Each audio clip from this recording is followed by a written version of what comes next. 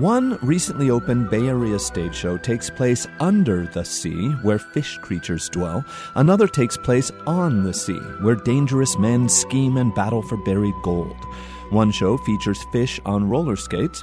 The other presents pirates and parrots. Both have singing and dancing, though only one is a musical. One is in Berkeley, one's in Rohnert Park. One is Disney's The Little Mermaid. The other is a brand new adaptation of Treasure Island. Both are well worth a voyage to the theater. First, let's talk about Treasure Island. Writer-director Mary Zimmerman's richly reimagined action-adventure, adapted from Robert Louis Stevenson's beloved novel, is visually inventive and surprisingly emotional. And it rocks. Literally. As presented at the Berkeley Repertory Theater in Berkeley, the show employs a stunningly well-engineered stage that, during scenes where the characters take to the open sea, actually rocks, swinging back and forth from side to side like a pirate ship roiling on the ocean.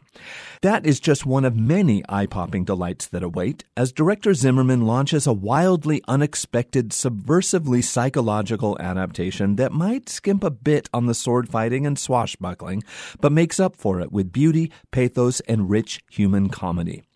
Now, there's no doubt that Treasure Island is a good book, but it would be hard to make the case that it is a very deep book, despite the fathomless depths of fondness many, including me, still feel for it.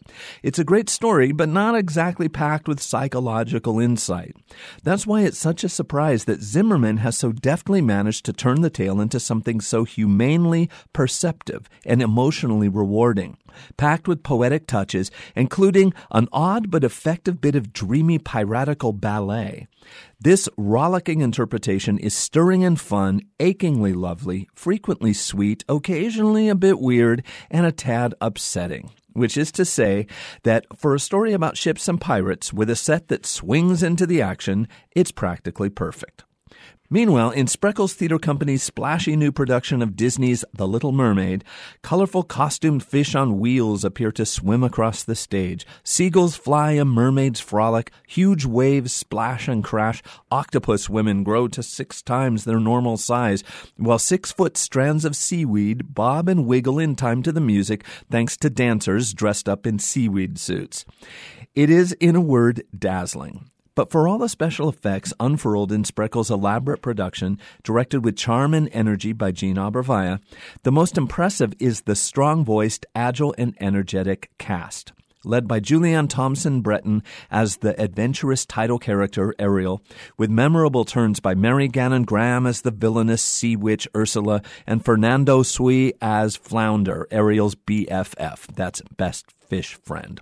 The show is made colorful and clever by the costumes and set pieces, but succeeds on an emotional level primarily due to the delightfully cartoonish, occasionally quite moving performances. Despite some glaring script flaws, an overstuffed score, and a confusing, undercooked climax, this mermaid still delivers a level of onstage razzle-dazzle that is pretty much unmatched in ambition and spectacle by any other North Bay stage musical in recent memory.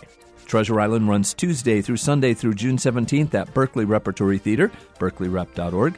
Disney's The Little Mermaid runs through May 22nd at Spreckels Performing Arts Center, spreckelsonline.com. I'm David Templeton, Second Row Center for KRCB.